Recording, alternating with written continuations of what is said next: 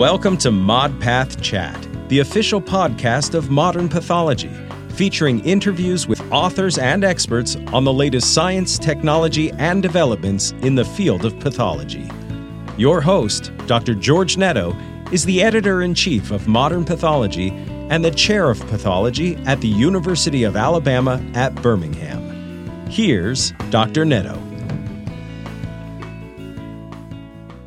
Welcome to our fourth episode of ModPath Chat. Our guest today is Alan Borzak, professor of pathology at New York Presbyterian Weill Cornell Hospital. Dr. Borzak is an internationally recognized expert in the fields of lung cancer and interstitial lung disease. He's joining me today to discuss his recently accepted publication in our journal. The multi-institutional study that he's going to discuss with us today was one of the first to delineate the pulmonary findings in a large cohort of COVID-19 patients. Thank you, Alan, for accepting the invite. Well, thank you so much for the opportunity to share the work and to talk about it with your readership. Wonderful.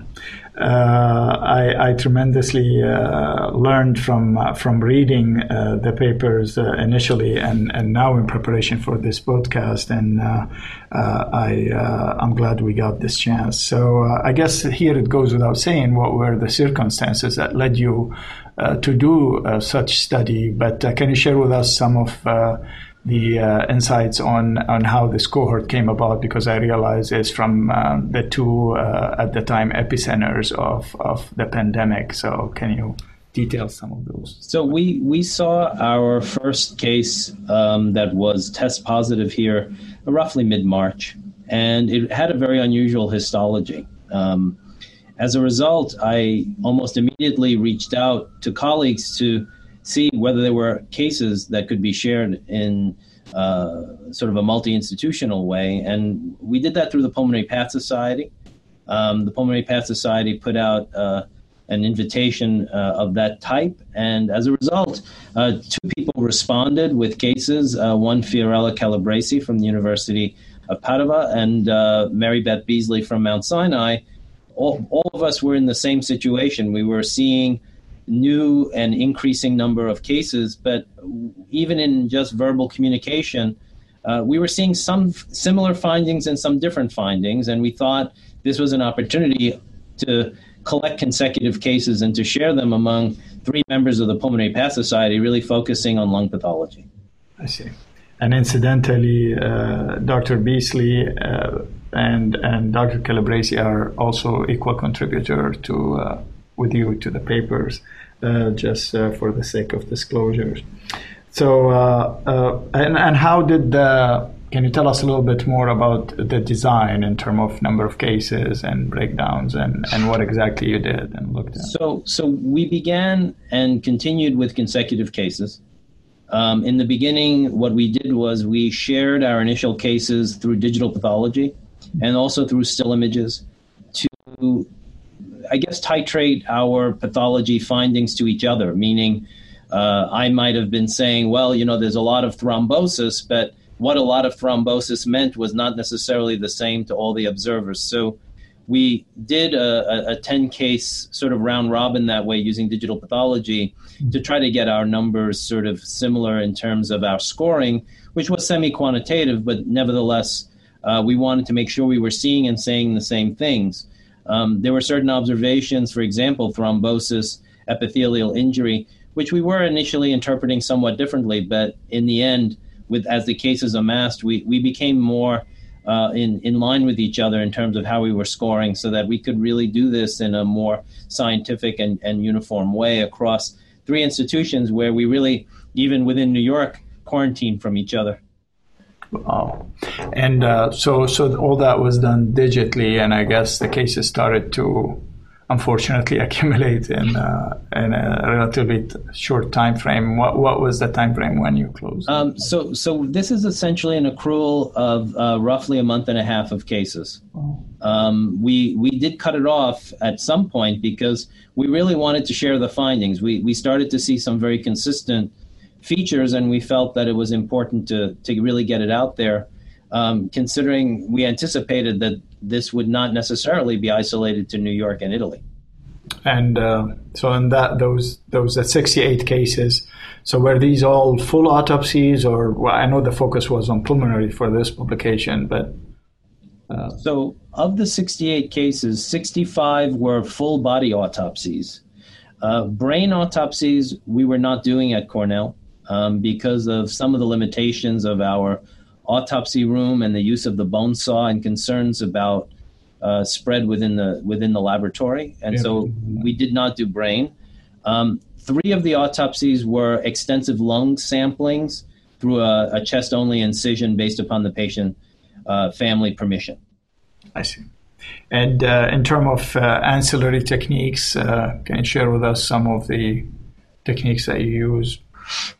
So the different sites had somewhat different focus, but we did electron microscopy on quite a few of the cases. We did culture of lung and heart blood on many of the cases. At Cornell, all of them got that. At some of the other sites, it was more related to history, whether it was done. We did immunohistochemistry for spike protein and in situ hybridization for spike protein message in all the Cornell cases, so the 23 cases. And the RNA-ish and the IHC were developed LDT or at that time? I mean, because they were developed LDT. That is correct. Wow. And for the listeners, some beautiful images. I refer them to the manuscript. Thank you for providing those. So I guess let's just briefly discuss what are the salient findings, and which at the time of this was early on, and not all of us knew, but still a lot of interesting findings. Can you share with us? So there are some of the findings that I think were consistent with what was coming out in other single case and single institution series. We were seeing ARDS, or the acute respiratory distress syndrome. We were seeing thrombosis in the lung, but in other organs as well. What's distinct in our series is that we identified a large airway lesion, small aphthous-like ulcers in the large airways, which were consistent with COVID autopsies, which we were not seeing in other autopsies. Some of the images are in the paper.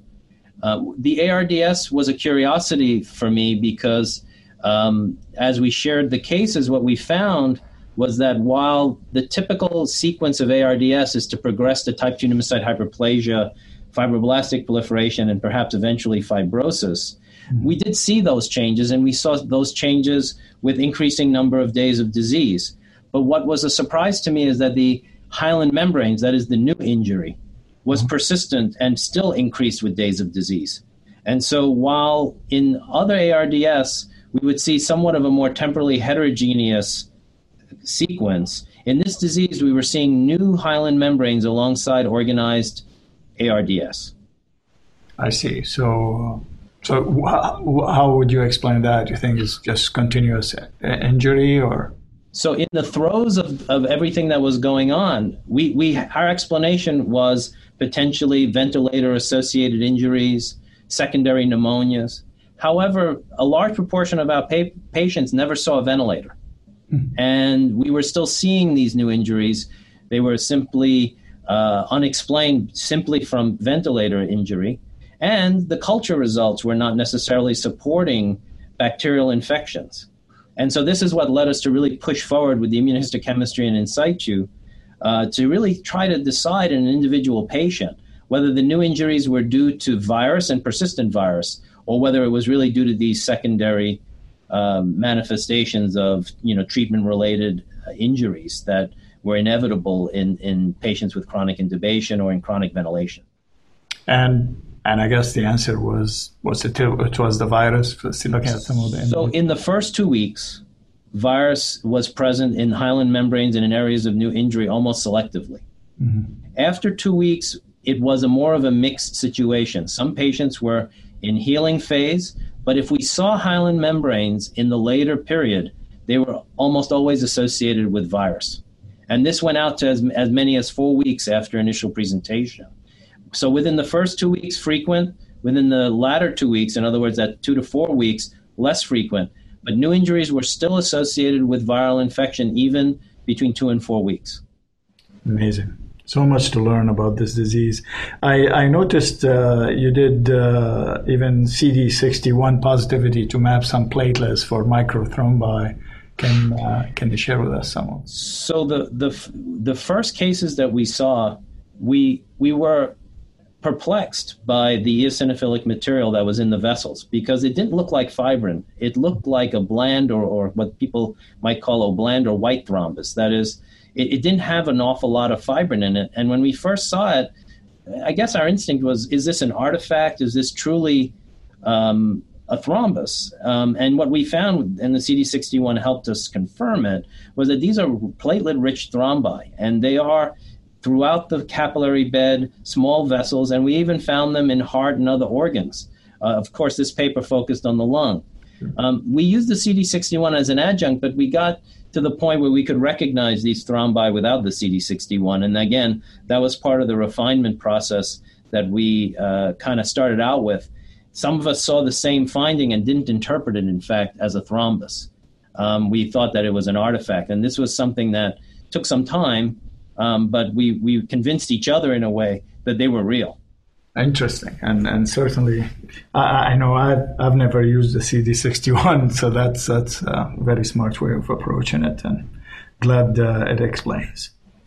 So, what are the impacts? I guess at this point we all know that this is a more systemic, and but can you explain some of the impact of your findings in terms of prognostication or potential therapeutics, and I know some a subset of this cohort you shared with me that was a subject of a second publication looking at the pathophysiology. So if you can share with our audience. So seeing this disease as a disease of epithelial injury as well as disease of endothelial injury was very important to shaping some of the therapeutics, and still is. For example, the distinction of persistent viral infection from secondary infections really does argue in favor of an antiviral approach, and that antiviral approach might need to be in place past even the first 7 days in 2 weeks. There were for example, anecdotally, the number of blood cultures being requested across our hospitals increased quite a bit during this period. The number of positive blood cultures went down tremendously. So people were experiencing a neutrophil and white count elevation that was not associated with positive blood culture. And we do think that that's part of the unique immune response to this virus, is that we're seeing neutrophils. And we're seeing neutrophils in a subset of cases more proportionately than we would in another viral type of infection. So that was an unexpected finding. We certainly would encourage the idea around anticoagulation as being a therapy, but unfortunately, it's possible that this type of thrombus is not really treated with standard anticoagulation because it is a platelet-rich thrombus, and the approach to platelet-rich thrombi might be different than standard anticoagulation. And in diseases, for example, like TTP, anticoagulation is not performed at all. And so we do wonder whether the anticoagulation protocols need to be examined carefully in these patients. And then I think so antivirals, anticoagulation, and we're still delving into the immune response. This is something that we were more descriptive in this paper, but the immune response is clearly going to be different in these patients, I believe, than in patients who survive it, for one, which is really the main limitation of the study, is that we're really seeing treatment failures, not treatment successes here. And it really emphasizes the worst of the disease, not the immense success that there was in getting patients out of the hospital alive. So that is one of the limitations of such a study.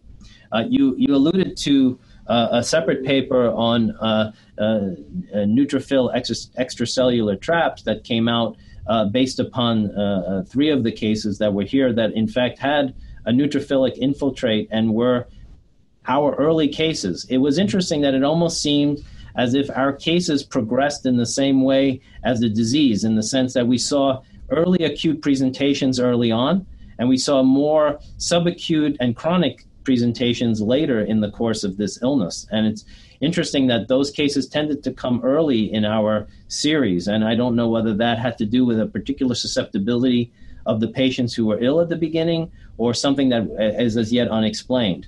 However, we do believe that neutrophil extracellular trap mechanism is one of the innate immune responses to this virus, and is perhaps an important part of the immune response early on to viral infection. Well, for those who are interested in reading that other paper, it's in JX Journal of Experimental Medicine, correct? JX Med. Yes. Well, thanks. That's pretty intriguing. Anything else you would like to say about this, or in general about? I know this study by design was autopsy study, so long term, but as an interstitial lung disease expert, that you're learning beyond with this study about the disease that you can share with us, especially on the long term effects on lung. Yeah, for sure that some of the patients definitely develop lung fibrosis here, and that lung fibrosis is obviously in these patients was associated with a negative outcome, but it's to be expected then that the lung injury in a subset of patients will lead to some degree of lung fibrosis, and that will have long-term implications for the survivors of this disease. What percentage of those patients is unclear, and that remains an open question.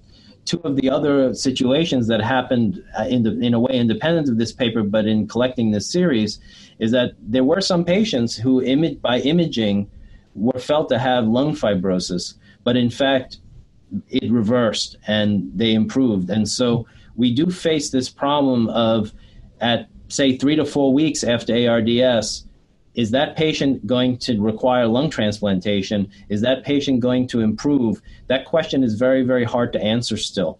And it would be a wonderful future direction if there were serum correlates of disease that would improve versus disease that is now permanently fibrotic. And this is, I think, important work that has to be done, because we did face this dilemma, and it's a moral dilemma of whether to remove someone from a ventilator when you feel that they have permanent lung fibrosis.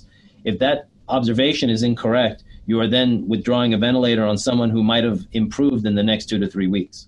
So some of the fibrosis, in your experience, being reversible down the road, and or some of the imaging features that are being interpreted as fibrosis may still be fibroblastic proliferation that can be reversed. That's correct. That's correct.